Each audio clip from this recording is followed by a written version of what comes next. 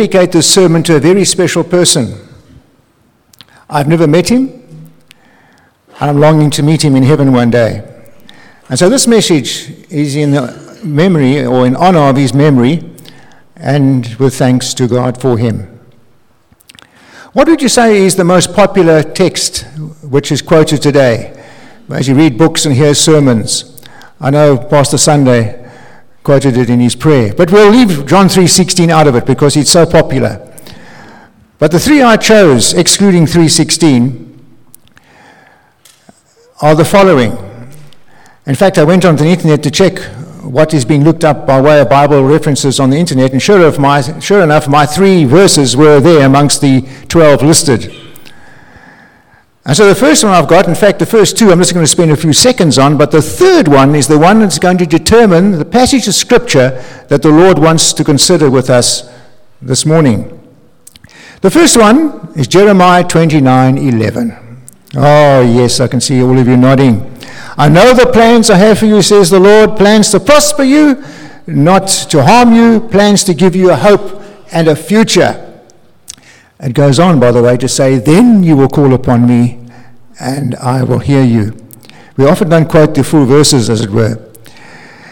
And what we're going to do with these verses is please to look at them in context. I did this with John 3:16, by the way, and I came across some very significant things when you look at John 3:16 in context. Same with Jeremiah 29:11. This is a letter written by Jeremiah to the exiles in Babylon. That's the first thing Jeremiah did when the exiles reached Babylon, 800 miles away from Jerusalem. He wrote a letter to them. It's a long letter. It's all in chapter 29. You need to know the whole chapter to know the promise that God gives you there. And so if anyone here this morning is far from where the Lord wants you to be, well, Jeremiah says, prosper where you are. Settle down. Have families. Be a blessing to your town, your cities. Grow your business. Make some money. Because you're there for a long time, boys. 70 years. You neglected the land for 70 years. You're going to have to stay there for 70 years. Then I will bring you back to where I want you to be. And so it's a lovely promise for us to take into this new year. Should you be somewhere where you know the Lord doesn't want you to be for too long. It's so true that the future belongs to those who belong to God. And Jeremiah 29:11 is all about hope. The second one I chose was Philippians 4:13, one which I got even before I became a Christian. I can do all things through Christ who strengthens me. Again, it suffers from being misquoted out of context. Well, this verse is saying to us, no matter how small your pension is, no matter how big your pension is, no matter whether your cupboards are hardly got any food in them or whether your cupboards are stacked with food, it does not matter concerning your income. You have learned to be content by following the Lord Jesus Christ. Paul says, I've learned a secret of contentment, that I can do all things through Christ who gives me strength. In fact, that verse can be read like this: I can go through all seasons through Christ. And the Greek says, who keeps on giving me strength. Strength in surplus. There's a lovely verse to take with you into the new year. But the third verse is the one I want to spend a few more moments on, and this verse will lead us into the verses that we must consider together this morning. And it is Romans 8:28. Romans 8:28. We'll look at those verses as we go through the sermon this morning. So let's do to this promise what we've done to the other two promises. Let's look at it in context.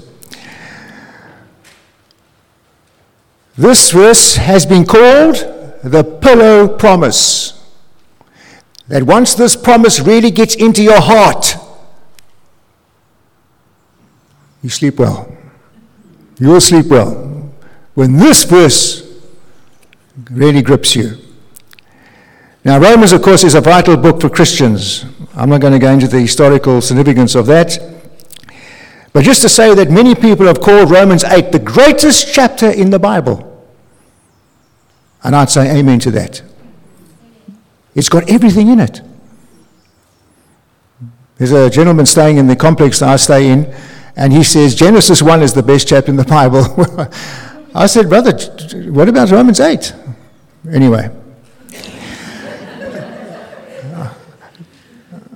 Romans 8 is so important, I've memorized it. Now, of course, I've got to re-memorize it all the time because my memory ability is getting less and less as I get older. But it's wonderful to have memorized Romans chapter 8 and to go for walks and to say this chapter in your mind as you're walking with God. By the way, that's what it means to walk with God. It is meditating on Scripture and taking Scripture as you go for your walk, as you live your life. The Word of God comes to you. What's that? The Word, Jesus, is walking with you. And here's an outline I came across as I memorized this chapter. Verses 1 to 4, please, I'm going quick now. I'm not going to get bogged down here. Verses 1 to 4, no more I, only Christ. No more I of the frustrated I of chapter 7 of Romans. Now it's Christ Jesus. For the law of the Spirit of life in Christ Jesus has set me free from the law of sin and death. Verses 5 to 17, no more death, only life. For if the Spirit of him who raised Christ from the dead is living in you, then he will by his Spirit give life to your mortal bodies. Life to these bodies. Though they're getting older, yet they're being renewed. Our inner man is being renewed day by day. Verses 18 to 27, no more despair, only hope. For into this hope we have been saved. Now right here, let's look at the verses that precede Romans 8:28. Because those few words at the beginning are so important. We often also don't quote them. Paul says, and now we know. And we know. How can we be so certain that all things, that God is working in all things for our good? How do we know this? Well, the reason we know the truth of Romans 8:28 is the Holy Spirit. The Holy Spirit. 4 times he's mentioned in these 2 verses. In fact, here's something for you to do when you've got some spare time. Study chapter 8 of Romans and see what it can teach you about the Holy Spirit. I noted 17 things down there about the Holy Spirit in Romans chapter 8. Well, first of all, we see here that he helps us. He helps us. And what indispensable help he gives us when it comes to this only lifeline that we've got to God, and that is prayer. Prayer. The Holy Spirit has taken residence up in your life. Where has he taken residence up? In your spirit. That has been justified by faith, through faith in Jesus Christ. He's taken residence up in your spirit. And when we pray, we've got to be conscious of the fact that the Holy Spirit, God himself, is praying with you and for you with such intensity that not even words can express it. Only the Father can hear what the Spirit is saying on your behalf and for your sake. Remember that when you pray. Rely on the Spirit when you pray. Jude says we are to pray in the Spirit. He helps us. And by the way, he doesn't just help us to say our prayers. Unbelievers say their prayers.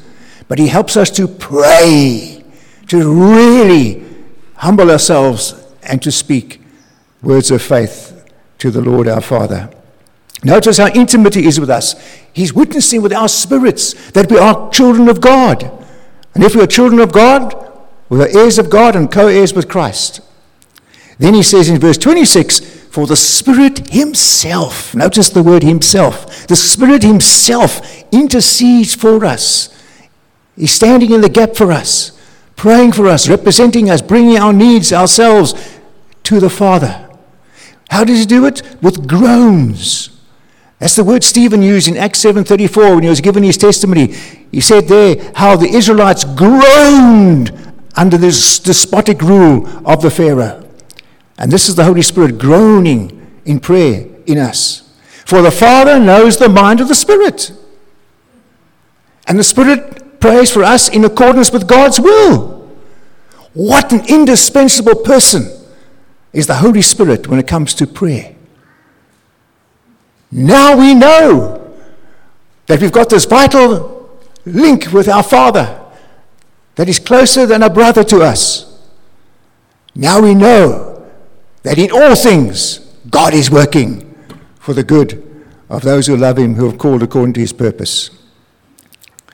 Therefore, this is our fourth no more. No more perhaps, only purpose. No more maybes, only a purpose, God's purpose. Verses 28 to 30. Now please, let's now talk more about what God has done for us and less about what we do for him. So the emphasis now is on what God has done for us.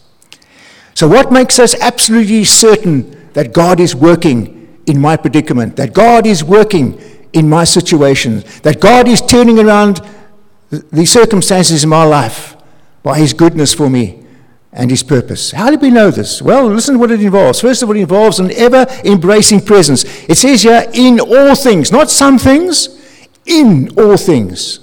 God doesn't work from a distance from us. He works in all things. Wherever you are, wherever you're with, whatever you're facing, whatever you're lost, whatever shocks you've had, God is working in all things to grow you, that you may know him better. God is working. So, when you come to an end of a good day, you can say, thank you, Lord. I'm still a child of God. You come to an end of a difficult day, a day that has been very unsuspecting by way of what's happened to you, you can still say at the end of that day, praise God, I'm still a child of God. Because God hasn't changed his mind about you. Then we have an ever-enabling power. It says here, God works. It doesn't say all things are working out for the good. No, that's the way the world interprets that verse. No, it says God is working in all things. There's a huge difference. And in the Greek, this stands as the progressive present continuous. God is working progressively. God is making headway. God is making a way for you through the wilderness, through the rivers.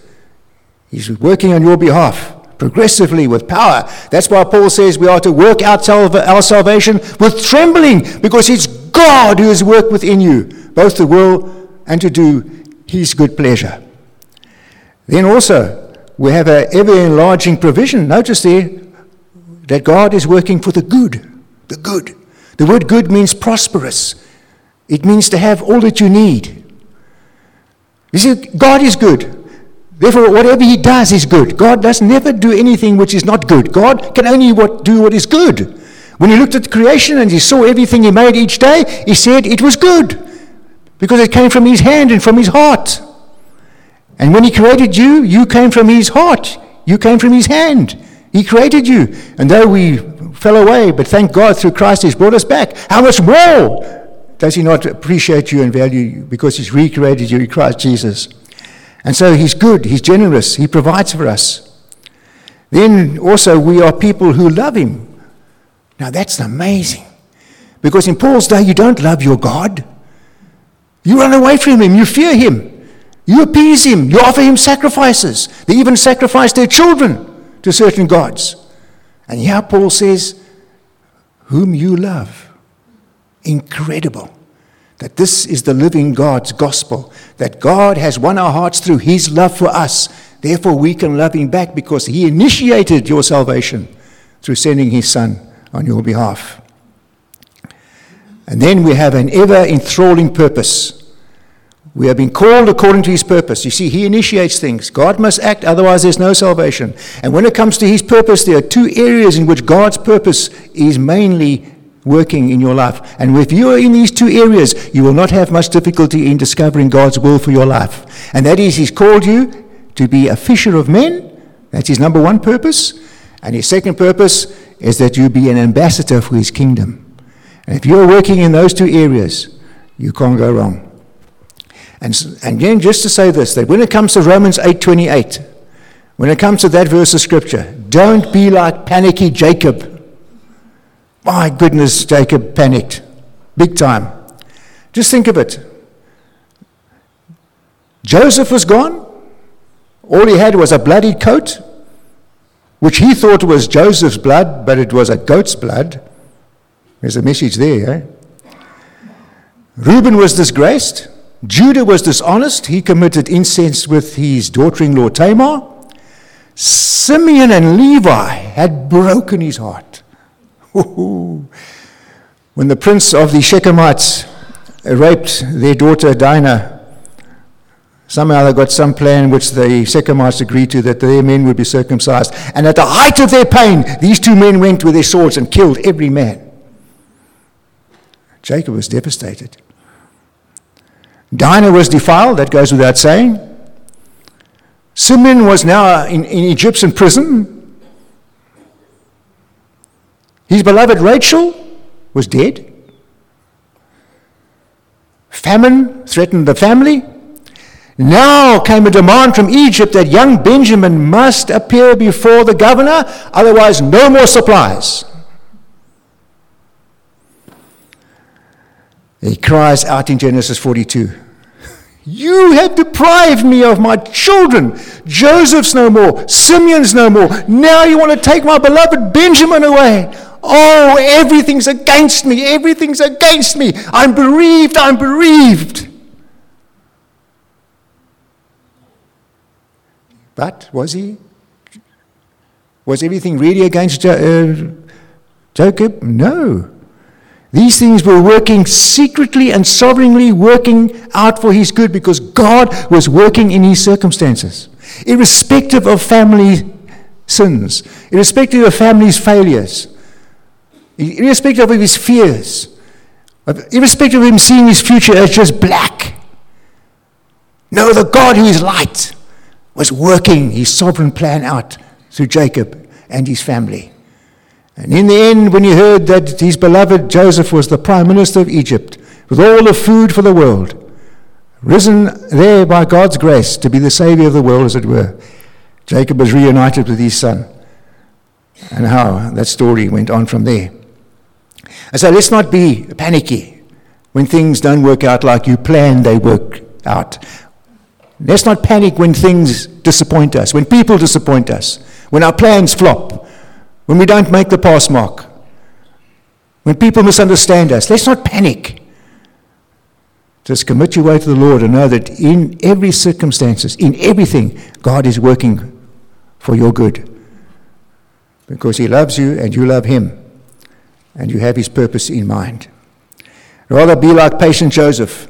Even though he was betrayed by his brothers, even though he was let down by many people, saw prison for many years, and yet when his brothers finally appeared before him, about the third time I think it was, he revealed himself to them and said, you meant it for evil, but God meant it for good. Let's be like Joseph. Let's be patient. Because you see, what we need is the fruit of patient endurance. And that's what I see in Romans 8:28. The fruit of patient endurance. Because Romans 8:28 to me is like a fertile tree, filled with the fruit of patient endurance, which the book of Revelation says that we as Christians must have as we go through tribulation and tests and trials. And this verse of Scripture has all the fruit you need when it comes to having patient endurance. Because the verses before it on the Holy Spirit and the verses that follow it, verses 29 and 30, which we'll look at now in just a few moments, are the fertile ground, the divine fertility, as it were, that feeds the roots of Romans 8:28, giving it this wonderful tree of promise that we can have strength for our daily needs and be exceedingly powerful in it. And so Romans 8:28 also goes on to say in verse 29 and 30, and by the way, when we get to these verses, for those God foreknew, he predestined to be conformed to the image of his Son, that he might be the firstborn among many brothers and sisters. And those he predestined, he also called. And those he called, he also justified. And those he justified, he also glorified. Please, people, don't get hung up about predestination and God's election, please. Because they are not for our logic. We cannot have our logic to satisfy that wonderful truth in those verses. They are for our living. They're not for our controversy. And how many theologians have fought about this? You know, how can you marry man's responsibility with God's sovereignty? Well, to me, they're two railway tracks heading towards the throne of grace, and that's where they meet. So let's not get into all that. I just want to say one thing about verse 29. And it's this: God has always and will be like Jesus. That verse hit me just the other day from John's Gospel. God will always be like Jesus, like nobody else. God is like Jesus. As a saintly bishop once translated that verse in 1 John, God is Christ-like, and in him there's no unChrist-likeness at all. I like that. You see, he wants all people to be like his Son. And God is going to have a Christian universe. Amen? Read about it in Ephesians 1. China thinking of colonizing the moon. And man want to live on Mars. Listen, it's all going to be Christian one day. It's all going to, but it belongs to Jesus anyway. And when the new world comes, so will the new universe come when the Lord comes back. So he wants all of us to be like Jesus. So he's our older brother. He stands amongst us. That's where he loves to be, that he may be amongst his brothers and sisters. Because he's Emmanuel. Emmanuel means us with God, as much as God with us. And so we don't need a manual, we need Emmanuel. We need his presence amongst us. That's where he loves to be. He's amongst us right now, by his Spirit, moving from heart to heart, mind to mind, need to need, opening up your mind by the power of his word as it comes to you. He's Emmanuel in our midst.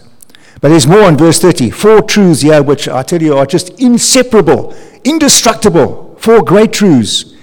Those he predestined. And I thought about it this week. I thought, life is not bumper cars. Have you used these bumper cars? I remember as a youngster going to Durban Beach and playing bumper cars. You get in these bumper cars and the wheel is like a supercharged power steering, You can't go straight. And you just go like this, and someone bumps you from behind, bumps you from the side, and you bump into them. And sometimes life seems to be like that, but it's not. We've got a destiny. We know where we're going. We don't go around in circles, being bumped around. And so we're more like a rally car, where Jesus is the navigator, who's telling us exactly where to go, and where to turn, where to stop, where to slow down. Yes, we have our accidents, we get bogged down and all sorts of things, but the navigator doesn't leave us. He doesn't say, you're a bad driver, get out the car. No. He's called you. He's got a purpose for your life. He wants you to get to the winning road, to the winning streak, to the winning posts, because that's his destiny, and he's there waiting for us. He'll bring us there by his grace. Then those he predestined, he called. There's no hint of any manipulation in God's call to you. God doesn't manipulate you when he calls you. Zacchaeus found this out. When the Lord looked up through those trees or through those leaves of that sycamore tree, he said, Zacchaeus, come down. I must come to your house today. Zacchaeus knew that here was a man who knew who he was, where he stayed, what he did. And Zacchaeus says, if he knows all about me, he can have all me. And he became a new man that day in Christ because Jesus called him. And I wonder if someone has been called this morning by Jesus to come away out of where you're hiding. Come out of that darkness. Come out of those leaves. Even Adam and Eve tried to hide behind leaves after they sinned. But God knew where they were, and God knows where you are. And he calls you because he's got goodness for you. He's got good plans for you. And he's got a destiny for you. Then those he called, he justified. Well, what can we say about that? I've often heard it said that to be justified is God seeing you as though you've never sinned. Sounds good, doesn't it?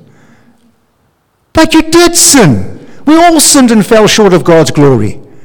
And that's why Jesus was delivered over to death for our sins and raised from the grave for our justification. But having been justified, put right with God legally, we have peace with God through our Lord Jesus Christ, through whom we have gained access into this grace in which we now stand. So though our sins were like scarlet, they are now as white as snow. Isn't it wonderful? I know when I slip up, when I do things I shouldn't do, I think of white snow. I think of white snow. On a boiling day, I think of white snow because I know that Jesus Christ died for my forgiveness. And he's put me right with himself for time and for eternity. Then lastly, he's glorified. Also past tense, done, delivered, sealed. It's yours, glory, heaven. It's past tense, aorist tense. He's glorified you. Jesus said, didn't he pray this for you? Father, I want those you've given me to be with me, that they may see my glory, the glory I had before the creation of the world. That prayer is answered. Just keep faithful to him. Keep faithful to him. Well, friends, can you see now why that wonderful promise of Romans 8:28 is so great when you consider all those verses before and afterwards? But now our last no more, or should I say the second last no more. Verse 31 to 39. Here we come to the great crescendo of Romans 8. A glorious doxology to theology. No more unanswered questions. No more unanswered questions. There's 7 here, but let me put them into 4. First of all, any opposition? Any opposition? Well, what does Paul say? What can we say in response to this? Oh, don't worry, it's not certain. What can we say in response to this? He says, if, in fact the word if is not a good translation, by the way, since God is for us, Who can be against us? No opposition. Nobody, but nobody can be against us. If God did not spare his own Son, but delivered him up for us all, how much more won't he freely give us all things together with him? With every provision. He has not withheld his Son. So the voice of opposition is silenced. Any charges? Can any person charge us? Can anyone intimidate us and say, look what you were. How can you call yourself a Christian? No, verse 33. All charges have been dropped because it's God who justifies us. Not only have these charges been dropped, they've been cancelled, thrown away as far as the east is from the west. And the judge has paid our ransom for us. He became, in fact, our ransom on the cross. And he's given us his righteousness as an eternal gift for all time and eternity. Voices of intimidation silenced. Any condemnation? Verse 34? No. How can anyone condemn us? Who's going to condemn us? Christ Jesus, who died for us. He took out condemnation for us. He lives. He was raised from the dead. He reigns as well. And he's praying for us. Talk about the Holy Spirit praying for you. Jesus is praying at the right hand of the Father. And the word there, he's an advocate. And the Latin word for advocate means somebody whose voice is spoken in the place of yours. Because your voice cannot be heard there. Your advocate speaks in your defense. And Jesus Christ is our defense. He's our advocate, answering any accusations because he has paid for them all on the cross. And it's wonderful to think that when you pray in Jesus' name, yes, you had no access to the Godhead, but when you pray in Jesus' name, the Father actually hears your voice in Christ. And that's what makes prayer so personal and so powerful. Lastly, any separation? Can anyone cut us off from the love of God in Christ Jesus? Well, now we come to some very interesting things. Because Paul lists 7 things here, which so often when they happen to us, we think that God doesn't love us anymore. We think that God's favor has been withdrawn because we've done something bad or our self-image suffers and all sorts of things, and we think God doesn't love us because these circumstances are now what I don't really need in my life. Do I need this? Have you ever heard people say this? Oh, do I need this in my life? I don't need this in my life. I've got too much going on. And often we say, well, Lord, where are you? Don't you love me anymore? Well, Paul lists 7 things here. They all happened to Paul, they all happened to Jesus, and some of these things will happen to you as well. What can separate us from the love of Christ? Can trouble? No troubles here. Hardship? Persecution? Your kids go and go to school because they're a Christian? Oh, we're not like that in this country yet, but it's happening. You don't get promotion because you're a Christian? Can persecution, can nakedness, can hunger, can danger, can sword being the gun today? No. Because then he quotes Psalm 44, oh yes, we're like people destined to die. We face death all day long, as he puts it there, quoting Psalm 44. We're like sheep being led to the slaughter. That's Christians for you. That's the world's view of us. But 37 says, no, we are more than conquerors. In all these 7 things, in all these things, we are hyper-conquerors through him who loved us. And that's why we can go through all seasons through Christ, who keeps on strengthening us. For I'm convinced, now the last 2 verses, I want to quote the New Living Translation here, that nothing can ever separate us from God's love. Neither death, nor life, nor angels, nor demons, neither our fears for today or our worries about tomorrow, not even the powers of hell can separate us from God's love in Christ Jesus. No power in the sky above or in the earth below, indeed nothing in all creation will ever be able to separate us from the love of God that is in Jesus Christ our Lord. The voice of separation, silenced. All his voices which seek to get you down are silenced. No more unanswered questions. Only amen, hear, hear, hallelujah, because of the gospel of Jesus Christ. And now let me introduce you to this special person whose memory I cherish. And let me tell you, it's been an absolute privilege for me to bring his Bible to church this morning. I wish I had this Bible every time I preached. It's a very special Bible. A bullet hole in the back, a bullet hole in the front. You can see. And if I open it here to the front, I see that this Bible belonged to Josiah Nialonga. This is the Kanyama Bible, spoken in Namibia. Now, Josiah was a young man in the 60s. He was longing for a Bible of his own. The Bible Society translated this Bible, took them 30 years to do so. The first published Bible in Kanyama was in the 1972, I think it was, 74. And the first edition reached Southwest Africa as it was then known. And Josiah got his Bible, this Bible, his first Bible. Now, he wasn't a Christian when he got it, but he read this Bible. And he gave his life to Jesus Christ. There you can see he's got his name in the front. He's got his name there, his 4 children and his wife's name. And his children were born from 1971 to 1976, 2 boys and 2 girls. He was a school teacher, and he's taught in the local school. You know the story, don't you? In Southwest Africa in those days. SWAPO soldiers were coming across from Angola to seek to take over the country. I know all about it because I was there. But this man was living there. And what he did after the class, he taught Bible studies. And he knew that he had to be careful on his way home, because the SWAPO soldiers knew about him, and they were against Christians, because Christians were seen as sellouts against the cause. And so because he knew he was a marked man, he had to be careful. So he went home one day after Bible study, but unfortunately, he walked into an ambush.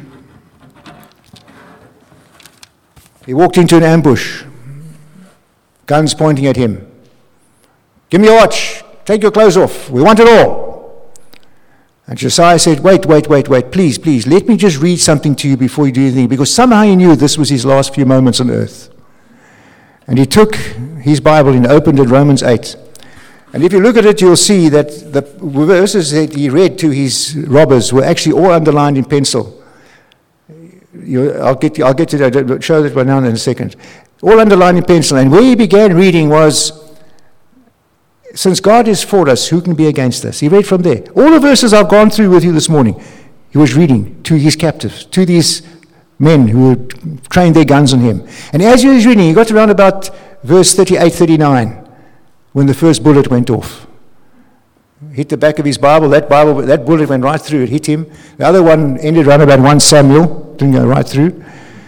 The other bullets hit him in his body, his head, and he fell to the ground with his Bible on his chest. And there you can see something of his blood on the pages of the scriptures. And he died instantly. Well, they took what they could from him, his watch, his clothes, whatever possessions he had, and they left him. But one of these soldiers remembered there was a Bible lying next to him. So he went back to get it, because he, as a youngster, used to go to mission school, and he wanted a Bible as a youngster. He never got it. Instead, he was infiltrated by communist doctrine. Went to Russia for training. Sure, friends. I better not bang the pulpit too much. I decided such a burden when it comes to getting the Word of God to young people. Really. Before other doctrines get to them. He remembered the Bible lying next to that dead man. He went back and he got it. But he didn't tell any of his friends about it, because he knew they would kill him for having a Bible. And so he kept it. Then one night he was doing guard duty, and he's on his own, and he made a fire. And as he was sort of trying to read the Bible, and he thought of what he did, he shot that man, he felt terribly guilty, and he threw the Bible into the fire. And there you can see how it started burning. But the man was told, or it must have been the Holy Spirit or somebody, because he said, "No, I can't let it burn." And he took it out the fire. Blew it all off. And then he had to make a decision. And he decided to elope from his soldiers. And he slipped away from them one night, crossed the border into Southwest Africa, went to see a Lutheran missionary, shared the story with him. And the Lutheran missionary took this Bible and shared the gospel of Jesus Christ with him. And he became a new creature in Christ. He was forgiven of his sins, and he became a follower of Jesus Christ. And from there he gave himself up to the authorities because he wanted to stay and serve his people with the Lord's gospel. And so the missionary took this Bible from the soldier and gave him a brand new Kenyama Bible. And the missionary sent this Bible to the Bible Society in Cape Town, from whence it is kept in our archives, from whence I went to get it just before Christmas. I wish I could talk to people in the street with this Bible in my hand, because here is Josiah Lingalonga, though he is dead, yet he still speaks. Here's a man who loved Romans chapter 8. And if I've just gotten you hungry for Romans 8 this morning, then I've achieved my purpose. Here was a man who stood his ground, was prepared to pay for the gospel with his life, who led one of his robbers to Christ. Bishop Frank Retief, many of you know Frank Retief, took the story over to America and also was able to raise some funds for the Kenyama people. That's why the work of the Bible Society, and I now speak on Sunday's behalf too, lies very heavy in my heart, very heavy in my heart, because you cannot evangelize without the Bible. On page, on your device, and on your lips. You've got to have the Bible. And so I want to just say one more, no more. One more, no more. No more smug and silent Christians. No more silent Christians. I've often heard it being said, just do good works, and if you need to say anything, say it. I've got my doubts about that. I really have. Yes, of course, let them see your good deeds, and they may glorify God on the day he visits us. Of course, your good deeds speak for the Lord. But unless you give a testimony, unless you refer to the Word of God, how can there be any true salvation? So let there be no more silent Christians. Let's not get all taken up. Oh, yes, these truths of God's grace in Romans 8. Oh, they grip us and it's wonderful. But listen, Paul never wrote chapter 9. Now, please understand what I'm saying now. He didn't write the word chapter 9. That was put there 1,000 years ago by some bishop. What goes on after chapter 9? Paul says, in the Holy Spirit, I'm speaking the truth, that I have a continual sorrow and anguish in my heart for my own people, the Jews, the Israelites. I am prepared to go to hell for my own people, if they may just know Jesus Christ as their Lord and Savior. For just look how God has blessed them. They've got the covenants, they've got the glory, they've got the patriarchs, they've got the ancestral line of Jesus Christ, they've got the temple, they've got so much. And yet they reject the Lord Jesus Christ when he came. I want to reverse that, says Paul. I want to reverse that. I want my people to come to know the Christ who is to be ever praised. And friends, if you haven't got that anguish in your spirit, you haven't got that heartache for those who are close to you who don't know the Lord Jesus Christ. I've got 2 brothers who don't know the Lord Jesus Christ. Oh, friends, and the older you get, the harder it is to follow Jesus Christ. I said it to somebody, and please understand again what I'm trying to say. The time to come to know Jesus Christ as Lord and Savior is before you get into your retirement home, before you get into the last year or 2 of your life. It may be too late then. Again, that's why children's work is so important. That's why it's so important to reach young adults for Christ. No more silent Christians. Let me say this before I close. One of my favorite characters is Andrew in the Bible. You know, Andrew is always connecting people with Jesus. And that's what you are as a Christian. You're a connector, connecting people with Jesus Christ. He was following John the Baptist, and John said, look, this is the Lamb of God. Look, the Lamb of God. and Andrew saw Jesus. And Andrew went and followed Jesus together with who we think is John. And Jesus turned around and said, "What do you want?" And Andrew said, "We want to see where you're staying." And Jesus said, "Come along." And it was about 4 o'clock in the afternoon. And Andrew stayed with Jesus for an hour or two. Was he the same Andrew that came out of that house as went in? The first thing he did, he went to find his brother Simon. "Simon, we've found the Messiah." And the Bible says Andrew brought Simon to Jesus. And Jesus looked at Simon and said, "Simon, you are Peter. Build my church on your confession." First thing he did was want to find his brother. How long does it take to become a missionary for Jesus? How long does it take to become a witness? How long does it take to become a martyr for Jesus Christ? 1 to 2 hours with Jesus? Right? How long have you spent in this place?